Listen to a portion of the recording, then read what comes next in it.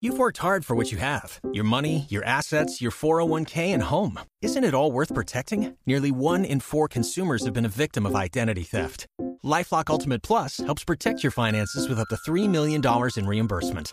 LifeLock alerts you to identity threats you might miss. And if your identity is stolen, your dedicated U.S.-based restoration specialist will work to fix it. Let LifeLock help protect what you've worked so hard for. Save 25% off your first year on LifeLock Ultimate Plus at LifeLock.com/aware. Terms apply.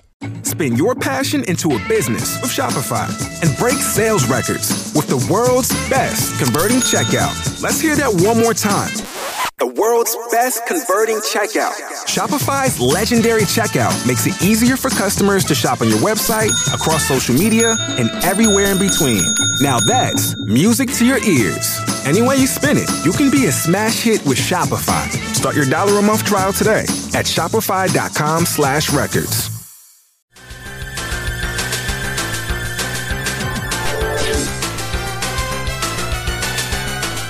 Ahoy hoy everybody, and welcome to Talking Simpsons. And if you didn't pay for this show, thanks for nothing. I'm just kidding, of course. That's a line from the show, of course. This is the Laser Time Podcast Network's chronological exploration of The Simpsons, and I am your host, Bob Mackey. And who else is here today? Christopher Antista. Oh, Henry Gilbert, hey. And I'm Dave Rudden, a.k.a. Joe Sixpack. Ooh. Not Johnny Lunchpail? On behalf of Johnny Lunchpails and Joe Meatballs out there. Yeah. Fuck Mr. Burns. God, he had so many great lines. They are great. But before we jump ahead of ourselves, this episode is 2 cars in every garage and 3 eyes in every fish. I'm not going to say that title again. Way too long, but it aired on November 1st, 1990. And Chris, what was happening in the world on this date? All right, Bobby, this week in Simpsons history, President George H.W. Bush vetoes the Civil Rights Act of 1990 for fear of quotas. Washington, D.C. Marion Barry is sentenced to 6 months in jail for drug possession. Evander Holyfield knocks out Flash in the Pan boxer Buster Douglas, and ABC announces it is Standing By Cop Rock. It's a wonderfully dramatic musical police procedural. We believe in Cop Rock. They had to make a public announcement about, like, I know we hear everything you're saying that it's terrible and a dumb idea, but we're I believe that's called the sunk cost fallacy. You know, so that's their fault. We all know how long Cop Rock lasted. It's in its 34th season, right? I think. I had heard that compared to like waiting for a bus, and you're like, well, it's been 30 minutes, but I've waited this long for the bus. It'll have to show up. I need to waste more time. But this is the first episode of the second season's production run, and it is a Mr. Burns episode completely. The most Mr. Burns episode we've seen to date. I'm just happy, like, we've done the first season, and I think we're seeing the writers become as obsessed with Mr. Burns as I am now. Yes. Yes. After season 1, they clearly learned that Mr. Burns was their favorite character, and this is them going crazy. And I think they only wanted to write Mr. Burns like this is like super flowery, super old-timey dialogue. We'll get into more of that later. One of my favorite Conan O'Brien quotes about writing for The Simpsons was like, if I could do anything, I would lie in a field all day and just come up with Mr. Burns lines all day long. I would too. I love it. You lily-livered jackanapes! That one's good, but it could be better. So this episode is also very much tied up into Citizen Kane to the point where they changed Mr. Burns' name permanently. He's no longer just Montgomery Burns. He's Charles Montgomery Burns. Just so we can say that line, like, you can't do this to me. Yeah. You can't do this to me. I'm Charles Montgomery Burns. Nice. Exactly. Way to go, Hank. All right, you're way better than me at this. Spoilers, that's what happens at the very end of this episode. But let's talk about like how this episode starts. So we have Bart and Lisa fishing. And, did you have something else to say, Chris? I am a big fan, Bob, of old animation. Okay. I love me some It's old a animation. gorgeous opening. Yeah, it is beautiful. It's very idyllic. These, like, I don't know. I'm obsessed with shit like this. You can listen to Laser Time. But, like, I kind of grew up with my parents' entertainment and the whimsical stereotype of kids taking the day off to do anything to fish. It took my friends 30 years to, like, go fishing and, like, be boring. Yeah, like sitting under a tree with like a fishing line tied to your toe. One of my favorite Donald Duck cartoons is the nephew's playing hooky, and all they want to do is go and fish and hang out. It doesn't happen, and like I think a young person watching this now, like, why are Bart and Lisa going to go fish? Yeah, but it was like, why are they going outside? It was an established stereotype of what kids did when they weren't forced to be in school. I also think a lot of these references, like the fishing, you know, kids fishing and like the slingshots and stuff, they're intentionally like not idiosyncratic, but anachronistic. Like they are just making jokes about it. Like kids aren't actually doing this now. I think that's what they're trying to say. Like it's kind of satirical. I think they mix and match with Bart because he was still going to see like the naughty movies and drinking soda too much. Well, and the reporter that shows up is an anachronism too. He's a reporter from a 40s film. Dude, it's a reporter driving around in his car trying to find a scoop. Looking for a scoop. By the way, you're listening to a room full of writers who are lamenting the idea of a writer with any free time. Well, we kind of do the same thing, but with the internet. We just drive around the internet looking for a scoop. This is not. I was like, how does a writer have gas money? That's impossible, right? A car? Something about this intro just felt like season 1 to me. Like, well, for one thing, like the theme that plays in, it's like the very like, do do do do. Oh, like, right. That like the first season theme that it's in my brain is that way. But just like the whole. How quaint it is at the start. Yeah, you could tell it's still very, very early season 2. Was that the first ever Bart Simpson? Bart Simpson, who the hell are you? I think say that in season 1. I don't think he did. Out loud, yeah. Yeah, it was on a T-shirt. Maybe it was on a T-shirt before that. So that was another of those moments of like, if it's on a Bart T-shirt, you should probably say it. Love his response to the guy, like, we didn't talk to our eldest. Like, did he have it? No, I don't. Oh, damn it! You were looking at the keyboard. We don't talk to her. Excuse me, sir, but I am of my generation, and we do. I love it's that. one of my favorite retorts to anything. Yeah. He just totally shut down an adult, and I love it. Shutting down an adult. You don't get those opportunities very often. Sorry, with the quotes, I mostly also fell in love with Mr. Burns on this one, and mostly Mr. Burns quotes. It's impossible not to. Let's actually establish what's happening. Bart and Lisa catch a three-eyed fish, which prompts an investigation of the nuclear power plant by the Governor Mary Bailey, who I don't think she shows up anymore. She did return in like 18th season or something. Oh, you're right. Yeah, when I think they did the commentary for this when they remember, like, oh, we have an official governor of them. We should bring her back. Or whatever state Springfield's in. I just wanted to point that out. Mary Bailey is the only person of that age that has ever been depicted on The Simpsons. Her neck is kind of veiny, but not like a 50-year-old woman. But there's Marge and there's people in Springfield Retirement Castle, and then Mary Bailey is the only in between. She is the only in between of like a 50-year-old woman that The Simpsons has ever drawn. I mean, it does seem pretty rare. Maybe other than a guest star between middle age and elderly, there's like no one in Springfield in that zone. She's wrinkly, but she's not gray. Yeah, which distinguishes her. Again, that's what the show's about. Off the top of my head, the only person I can think of is Rodney Dangerfield's character, and that was like, I couldn't tell. He seemed older than Homer, but by the way, we'll get to that episode in about 4 years. We'll see you then. But so the plan is investigated by some inspectors. We'll see in another 4 seasons. But do you have anything from that, Hank? Like in terms of I love that stuff. Yeah, there's so much going on, and Mr. Burns is just trying to like shove it all under the rug, essentially. Okay, man. Geiger counter's on. I suppose that's normal background radiation, the kind you'd find in any well-maintained nuclear facility, or for that matter, playgrounds and hospitals. Sorry. And then also them just checking all the things, like I love the way Burns reacts in these things. Me too. Gum used to seal crack in cooling tower. I'm as shocked as you are. Plutonium rod used as paperweight. Oh, now that shouldn't be. Yeah, well, it's always been like that. I love he eventually learns out of excuses. The whole thing ends with like them standing in knee-high nuclear waste, and it's like, well, just what do you want me to say? It's time for bribes. Talk to you later. Yeah, this felt so oddly familiar, but in a different way, because as I made the note and mentioned to Dave earlier, Homer Goes to College, which is one of my favorite episodes ever. It repeats these jokes, but heightened. It's the same. It's actually the same, like 3-minute chunk, and the same characters too. The same inspectors. I wondered if the animators did that as an in-joke to say, like, yeah, we know these are the same. Where did you? I've known Bob for a while, but where I fell in love with you was your exploration of that episode. You finally confessed, dude. I was smitten with like Bob is writing for me. That is one of the best animated and your episodes. Exploration is of Homer Goes to. Where did you write that? I don't know. For the Dead Homer Society. Dead Homer Society. A site that you love, Chris. Yeah. I don't know any. Like I've only heard Simpsons writers lament how much they hate them. Al Jean responds to them all the time on Twitter. Yeah. Like I think he has a love-hate relationship with them. Because he has to. No. He might have to. No, I love that. Just those excuses, and then when the bit with the bribe, I love that bit too. Okay, wait. Okay, go ahead. No, go ahead. Burns, if I didn't know better, I'd think you were trying to bribe me. Is there some confusion about this? Take it, you poor schmo. Okay, here's something I wanted to point out about this character. The safety inspector. Does anybody here watch Bob Burgers? Oh, yeah. He did look very familiar. He looks exactly like Sam Cedar's health inspector. Right. Like to the placement of the eyes and the shape of the head. Wow. I don't know if it's a specific reference, but it's makes a lot of sense. If you're a Bob's Burgers fan, you'll know exactly who I'm talking about. I do. I haven't seen that much of Bob's Burgers. Yeah.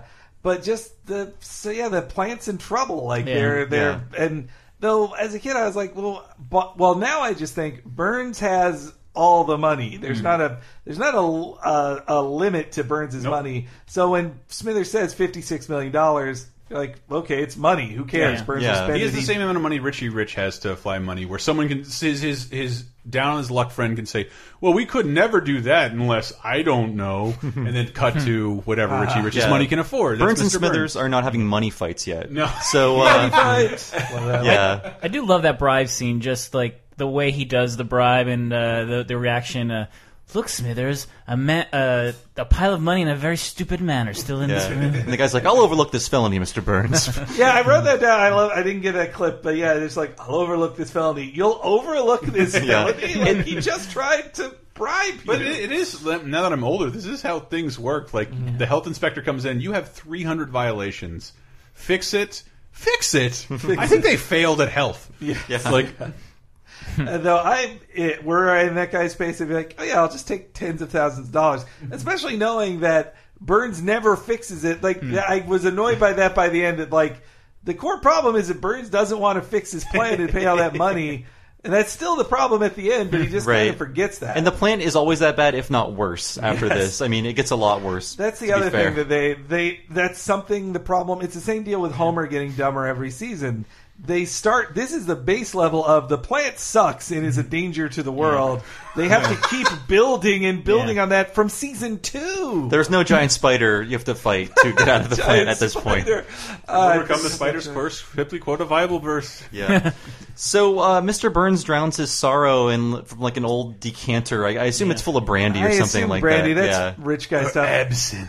When he sings a song that this is the most I'd ever felt anything. It's Brother, Can You Spare a Dime? Yes, Brother, Can You Spare a Dime? Here, I'll give you some facts on it after this. Here. Once I built a railroad, made it run. It's so sad. Made it race against time.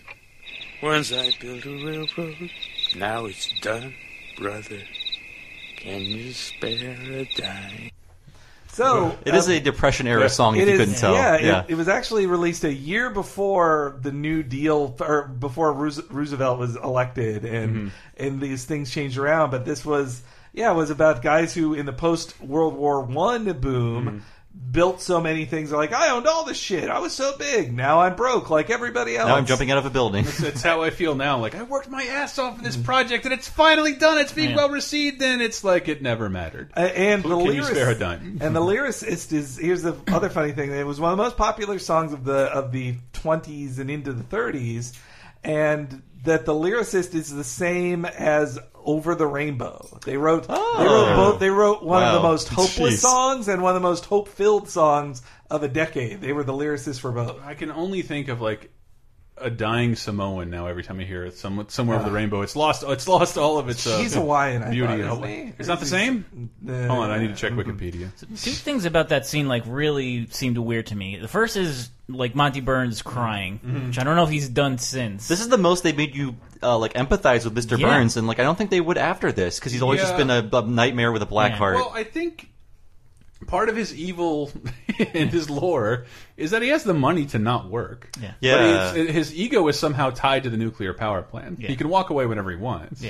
The other thing that freaks me out is that he's in the front seat of his car and it's not played as a joke. And he's driving drunk. He's driving drunk, and that Burns is driving it all, as it was established in Homer the Smithers. Burns never drives and doesn't know how to drive. Dismiss Smithers. Yeah. You know what I have to say about that mistake? Boy, I really hope somebody got fired for that blunder. Yeah. So, like, Mr. Burns accidentally wakes up Homer, who's sleeping at work at 9:30, and Homer finds Mr. Burns crying in his car, and he unwittingly convinces him to run for governor, because I believe Mr. Burns says, it's getting to where only, like, no honest... We're contaminating the planet. Well, nobody's perfect. Can't the government just get off our backs? You know, I was just telling the wife that if I was governor, I'd do things a lot differently. Don't get off your soapbox, Simpson. Do you realize how much it costs to run for office? More than any honest man can afford. I bet you could afford it, though. Yeah. I would not have stammered my way through that line if I knew you had. But, so this essentially, Homer accidentally, like, kickstarts this whole thing, and he's basically forced to side with Burns to keep his job. It always strikes me weird now that because he thought of that, that literally defines Homer's political outlook. He had never thought about who he wanted to vote for. Didn't know his wife was a Mary Bailey family, but because of this relationship. Well, and this is kind of a timeless. When I was watching it, I thought, oh, this is such a timeless political story. That the story of the rich guy who hates taxes and the government, so he's so rich he can run for office. I think it's become way more common though in recent years. I mean, I think Ross Perot was the first major standout. Like this crazy rich man is going to solve our problems. Yeah, you'd see it more in vote away. I think you'd see it more in city or state elections, or even maybe in Congress, but it would only be a year or two after this episode aired that Ross Perot would show that even a rich man could buy his way into the presidency. It's just I'll be the independent. I'll take a 30-year vote. I just wanted to see how long it would take for one of you to mention Donald Trump. I just assumed it would happen have Trump right away. written here in huge caps. I mean, Mr. Burns is essentially Donald Trump. I mean, the same kind of story, this wealthy jerk. Well, I don't think that's controversial to call him a jerk. No, right? he was probably taking his own political plyings and things that are bothering him personally, and using this the only way I can stop this is by controlling everything. Well, I have to imagine that Trump has a team like these guys. Now, here's the problem as I see it. While Governor Bailey is beloved by all, 98% of the voters rate you as despicable or worse. That's why we've assembled the finest campaign team money can buy. Their job, to turn this Mr. Burns into this. Why are my teeth showing like that? Because you're smiling. Ah, excellent. Landmark. Yeah, this is exactly the kind of trickery I'm paying you for. He refers to it as trickery. I believe he said excellent before, but this is the first tented fingers excellent. Excellent. And he says it one more time in the episode, just I think to solidify. He goes too high on that one, though. Yeah. And something I was obsessed with a previous episode, Bob, is that you pointed out for Burns' character, he wouldn't have a boardroom full of people because he's an egomaniacal asshole who wants the buck to stop with him. This is the only other time we see the boardroom. I feel like he's entering a sphere he's not familiar with, so maybe that's why he needs the boardroom them. is being used for the first time, including, which I only wrote down, he has hired a garbologist. I had to put the subtitles on to see what they were saying. Garbologist. Yeah, and I think they meant some guy to dig through the garbage of your opponent. It's it's one of those things I call a lost Simpsons joke. But he's like, this is your garbologist, and then boom, they're on to the next joke. There's no laugh track. Mr. Burns' main advisor is basically Dan Castellaneta's regular voice. He's just playing up his Chicago accent, and this is that's just Dan Castellaneta talking. Or it's close to his Roy Cohn lawyer voice too. It's maybe a half step down from that. Yeah. So I feel like it has their finding I think was actually cut from syndication, where she got felt up. Yes, the entirety of their findings is some guy that was her classmate in the 7th grade. Do you have any dirt? He said he felt her up. Not good enough. And so also their lessons are totally, their insight into Burns' campaign is totally what they'd say now. If we're going to go forward, we have to neutralize the three-eyed fish right now. They get out in front of it, and their cover for Blinky is so great. This was the paid political thing. My favorite 1U Simpsons character, Charles Darwin. An actor playing Mr. Burns. He's so derpy. Even I don't know if it's intentional. But he's affordable. He actor. doesn't move. He stands in one spot and stares in a certain way and never moves his face. Just his mouth moves. So you're saying this fish might have an advantage over other fish? It may, in fact, be a kind of superfish. I wouldn't mind having a third eye. Would you? No. The animation on that bit I love too. That Burns puts his hands in his pockets like the folks he was. But that's what I don't want to talk about it too long. But that's what I love about the scene is that Burns is moving around a lot, and that Charles Darwin character is just a Hanna-Barbera tertiary, like a cardboard cutout. He doesn't basically. move. He doesn't even move his pupils. He just talks and looks in one direction. That's why I can imagine him right now in my head. Yeah, I also believe on the commentary they bring up that the tusks came back bad on the elephant, and they had to reanimate them. They were told this will cost an astronomical amount of money, but we have to do it. It's just too glaring of an error. Yeah, it's too glaring. You can't have the elephant center on screen. He can't have gray tusks. And they also mentioned how that was a problem they had to just ignore when they did the Loch Ness Monster, and it came back pink, and they're like, this looks hideous, but he's in a third of the episode close to it. They couldn't reanimate that did stand out as weird to me until I heard the commentary and found out why. So it's a weak episode, though. It's not very good. So Mr. Burns is essentially playing the political game by appealing to people's worst side, their most base impulses, just screaming about lowering taxes and talking about fat cats in the government. I mean, it's amazing. Like now, like the politics have not changed at all. Like not really. Just they have slightly different outlets now. It's predicting soundbite culture, and I don't know. I say taxes are too high. Too high. And the bureaucrats in the state capitol. That's a direct Citizen Kane riff, isn't it? Yes. Yeah. So, like there's at least 5 lines ripped directly from Citizen Kane. Citizen Kane. Do you want to just talk? Let's just get into Citizen Kane. Let's talk about it's a okay. What do we even say? Twice a year, I get drunk and watch Citizen Kane and laugh my ass off. I love Citizen Kane. I love it a lot. So much. I know it's instilled in me from taking like I'm a film minor. Please don't treat me any differently. But I have several English degrees, Chris. There's no shame in this room. But it's like it was this thing that I was taught and hammered all this shit about. But it really is like, to me, the most fast-paced movie on a narrative level. It's conveying a shitload of information. And like, I hate the idea that people like it's full screen and black and white, so it's old and boring. It is so fast. Citizen Kane is so fast. Its visual storytelling is incredible, like leagues ahead of everything that was happening then, and it's still beautiful today. You don't need us to tell you Citizen Kane is good. You don't. But I will say it makes every other movie from that era look like it's like 50 years younger, like a silent movie. But I've probably written 100 pages on Citizen Kane. I watch it twice a year, if not more.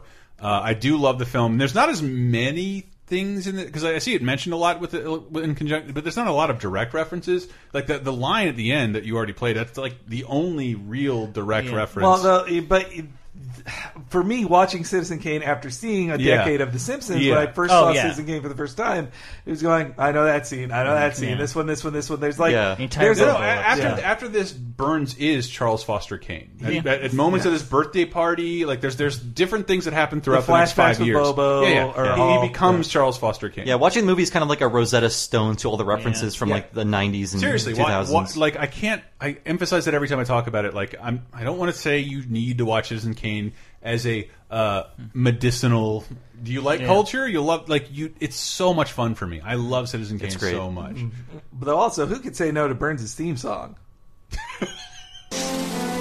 Only a moron wouldn't cast his vote for Monty Burns. It's not his fault that the stadium collapsed. And you know what's weird is that like the stupid Bush era, if we can slam it once and not get very political, the I'm George Bush that approved this message, that has to be done at the end of every campaign ad. Yeah, that's right. And like it doesn't happen here, and I was like waiting for it as if it had ever happened, and it never I think does. it was like campaign reform laws or something. Before the campaign reform that then would also lead to corporations being people that can just give whatever amount of money they want. Well, this is also aired during the week the President George H.W. Bush repealed the Civil Rights Act. Do you think Way to go, buddy. It was an election week that it came out to, or the week before. If it was like, Thursday, November the 1st, then the next week Barney makes a reference to bars being closed when there are elections. Oh, no. An election? That's one of those deals where they close the bars, isn't it? Sorry, Barney. Is that really a thing? My parents told me that was a law when that happened. I've never, in my life as being a voter, I've never heard of bars being closed. Some townships and counties have strange laws about bars. Like you have to build a church for every bar. Like there are always these weird, like arcane laws that date back. You're right. You so, can't sell beer on a Sunday. Yeah, like so election day could be a federal holiday in which you have to close the bars. Growing up in Tallahassee, we went to this one guy, this liquor mart created by an Arab guy, and he said to us very succinctly, and we're 18. This town only gives out has a finite amount of liquor licenses. So there's basically 12 people in the town. So what I want to do is I want to shut down the guy across the street. So you're underage. You tell all your friends to come here. I'll tell all your friends to come here. I'll sell to you all you want. We got to put that guy out of business because I want my liquor license. Oh man! So Chris, you worked at Suncoast, right? I did. I overheard this on an old podcast. Did you guys have secret shoppers where you would go to different stores and report on them? Like they're selling this early. Shut them down, Obama. Yeah, no, there were third-party people they hired to do that. Yeah.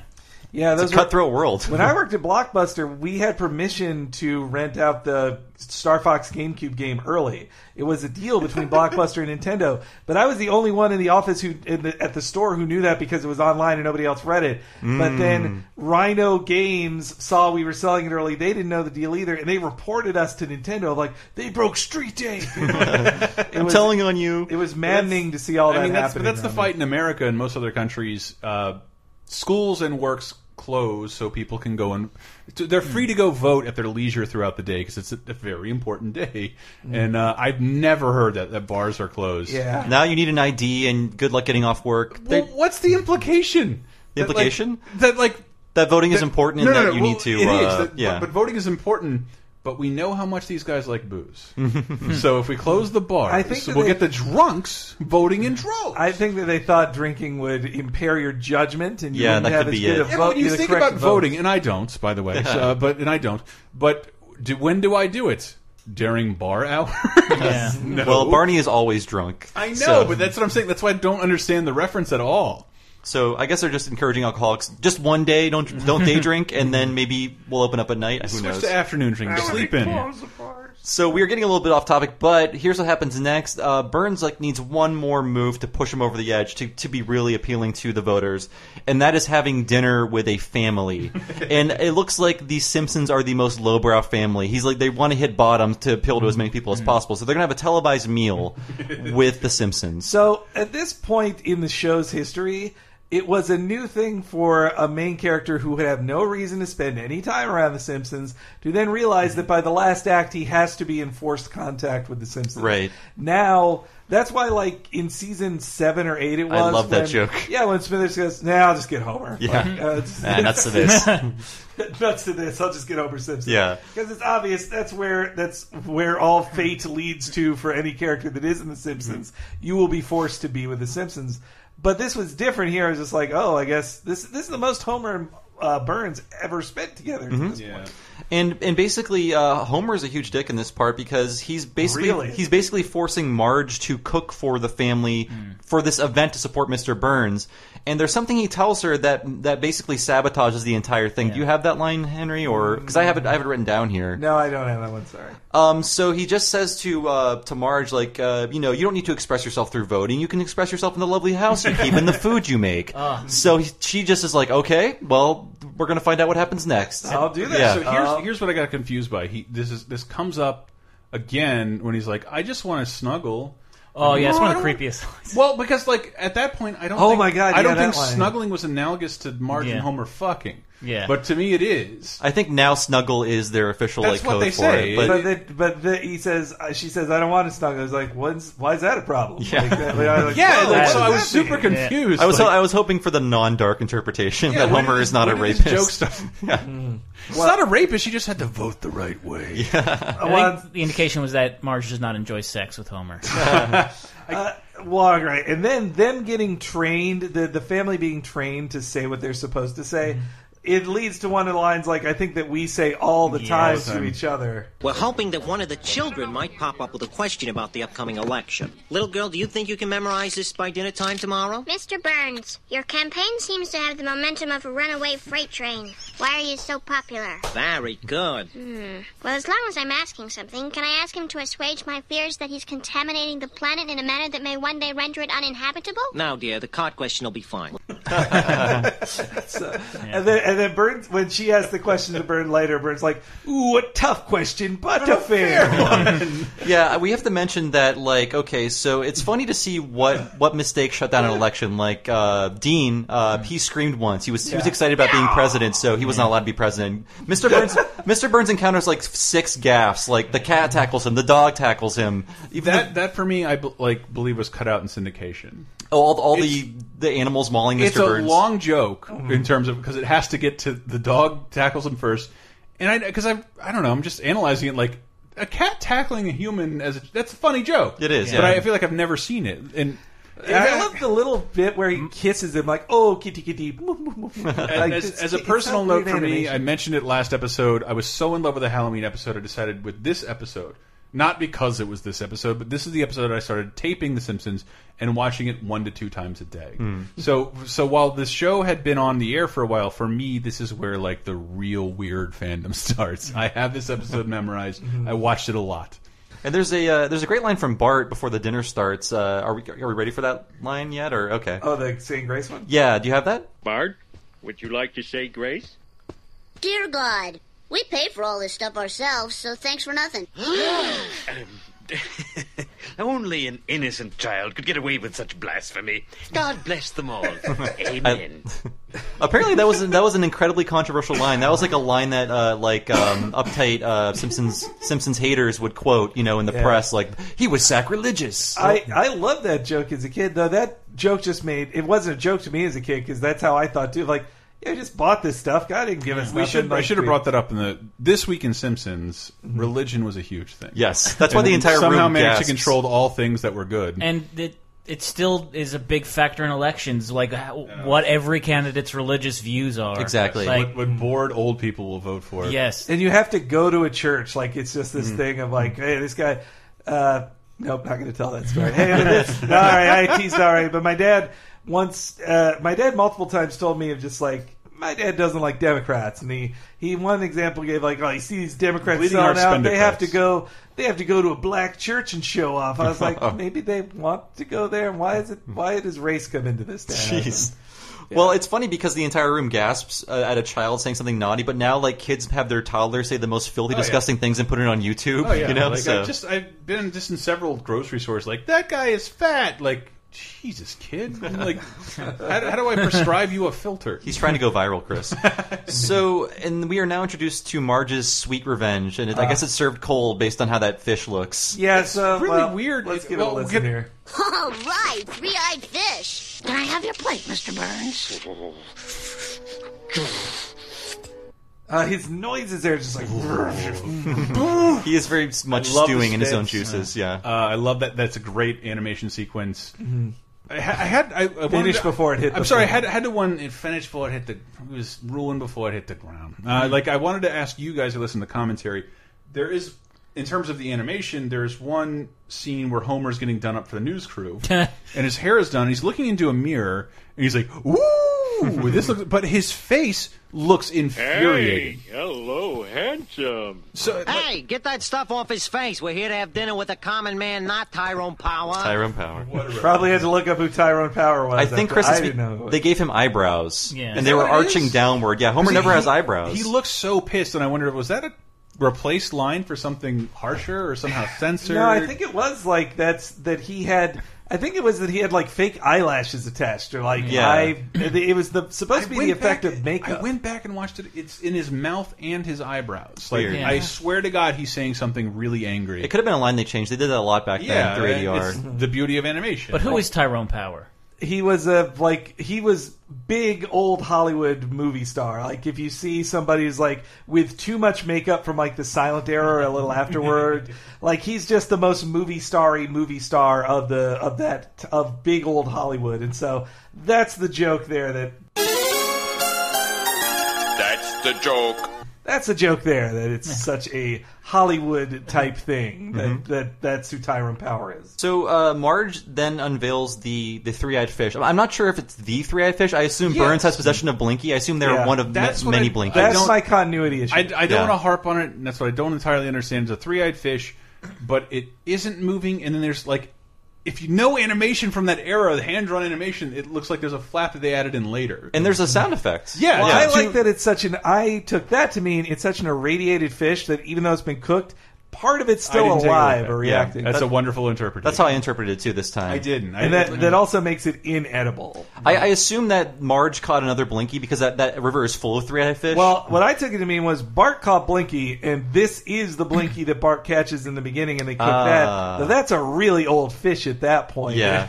Unless he kept it alive, like in a bowl or something. But it also, like, even thinking, like, that's okay, fucked up that she killed his exactly. fish. Yeah. They killed Marge killed the fish. I said it does seem kind of cruel that they would kill and eat the fish, and also Blinky. like even if by the way, it's right up there on the refrigerator. Oh, I got nice. at Universal Studios. Yeah, I love that Blinky the fish. And even if Burns ate the fish, he was just defending the fish on TV like a few weeks ago. Like, why would you be so mean to this poor fish? Well, he did make sure to say, "Oh, the taste that can't be beat." Oh, okay, so got it.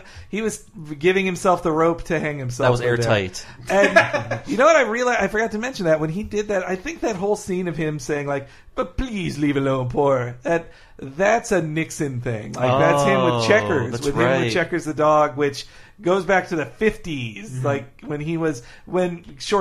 short version is when Nixon was running as vice president to Eisenhower, somebody said he took all these bribes, and then he had this public meeting where he's like, I didn't take any bribes except being given this dog by somebody, and if you're going to pick on me, fine, but don't pick on poor old Checkers. Yeah. Matt Groening hates Nixon, and you see more of that in Futurama than you do here. There's also several Dukakis jokes. Which in this episode, him in the tank. Oh, So I love that we did a Laser Time episode. It was Brett's idea. It's hard to convey, but it's the moment you become culturally aware, and falling in love with the Simpsons kind of recognizes that. And like, I'm aware there's an election going on with George H.W. Bush and Michael Dukakis, and like, I don't know. I remember my dad and I both laughing at this because we instantly got that they're referencing Michael Dukakis. Though that seemed to raise him doing that for Burns, raised his profile and improved his stuff. So anyway, Burns loses the election, or he can't. That was something I wish most politicians would do. And it's like, no, it's obvious you're not going to win. All right, I'm out. See ya. And all the advisors go where the money is, so they're not going to help him anymore because they know he's done. And then Mr. Burns has right from Citizen Kane, like an old man's like impotent rage freak out, and it's great. Yeah. I was wondering because Smithers tipped this over for me. Is this the first Burns' week joke? I think him getting knocked down by the cat too. Yeah. I think this episode is the first runner that Burns is a weak old man. Yeah, but superhumanly weak. Yeah. I think a lot of it is very strong. He's not very strong in the when they're at his house playing the games, in season 1. He's not particularly strong there. That's right. I think more of it is him bossing Smithers around because he doesn't want to trash the place himself because he doesn't want to expel the energy. But also that scene in Citizen Kane is like a sad scene because it's like just a weak old man just like knocking his own stuff over, expressing his rage in the only impotent way he can. Yeah, it's the best. I love him. It's a really great scene. And I didn't realize that was the rep as a kid, obviously. Yeah. But even watching now, it's like, oh, this is so specifically CFK breaking shit. Please watch Citizen Kane. I cannot emphasize that enough. It also happens at the end of The Room. Any Room fans out there? I got mad that he ripped off Citizen Kane. And so right after that came my favorite line of the episode. Ironic, isn't it, Smithers? This anonymous clan of slack-jawed troglodytes has cost me the election, and yet if I were to have them killed, I would be the one to go to jail. That's democracy for you. You are noble and poetic in defeat, sir. That's why I don't want Donald Trump. He doesn't understand. Yeah. It's like, I should be allowed to kill them. Why can't I kill these people? They really irritated me. He immediately drops the folksiness, and he's just like, I want these people dead, and I'm not allowed to. But that's democracy. My line of the show is, let's go home and destroy something tasteful. Yeah. And doesn't Homer help him trash their own house? Yeah, he's trying to stop him, and he's like, break something, damn you. He smashes his vase.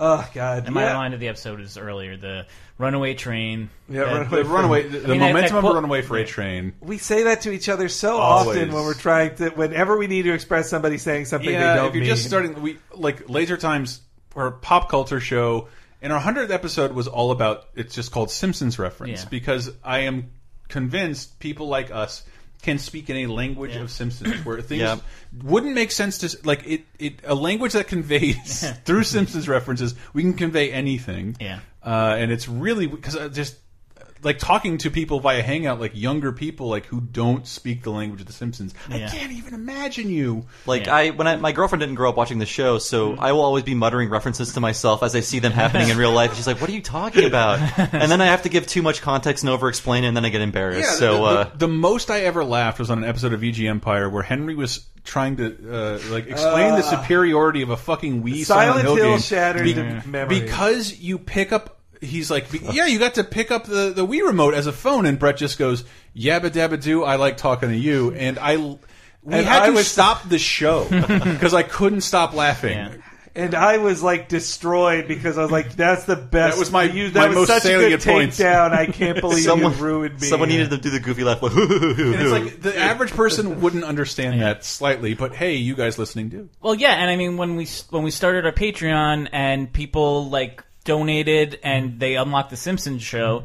A lot of people said like your Patreon has the momentum of a runaway freight train. Why are you so popular? And I was just like, I love our audience. It's the right. You found the right people. Patreon.com/lasertime. First season's there. Dave, I think you said you thought this is the best episode of season 2. Maybe. Yeah, I just can't. Most quotable at least. Yeah, the quotes that that one and just the entire interaction at the dinner table is great. Like.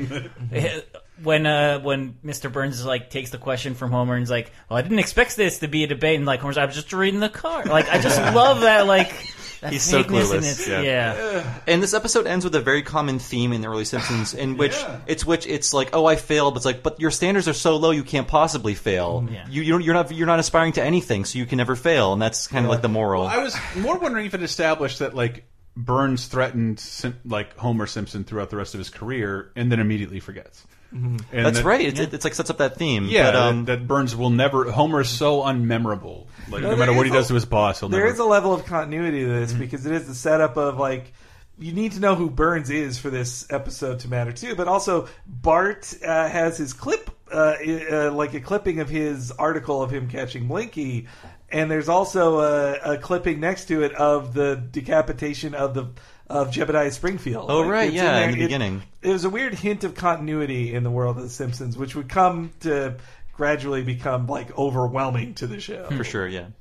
So that has been Talking Simpsons. Thank you so much for joining us, everybody. I am Bob Mackey, by the way, and I have another podcast called Retronauts. That clip has never been played on this show. It's so stupid. Why not? Okay, so my other podcast is called Retronauts. It's classic gaming. It's great. It comes out every week. Please subscribe or listen to it. And I'm Bob Servo on Twitter. Everybody else, get your plugs in. Cantista on Twitter, but I also co-host the show Laser Time with a bunch of these idiots every week on Laser Time. We're all co-hosts. You guys have built some shows this year. Sure. What was the show you built this year? I did one on celebrity gaffes. How to survive a scandal. How to survive a scandal. That's what we call it. Yeah. Burns had listened to that episode. And Dave handled Evil Kids, again, one of my favorite things that had the most... Hello, Mother. The most negative attention I've gotten in a while. Because we talked about our...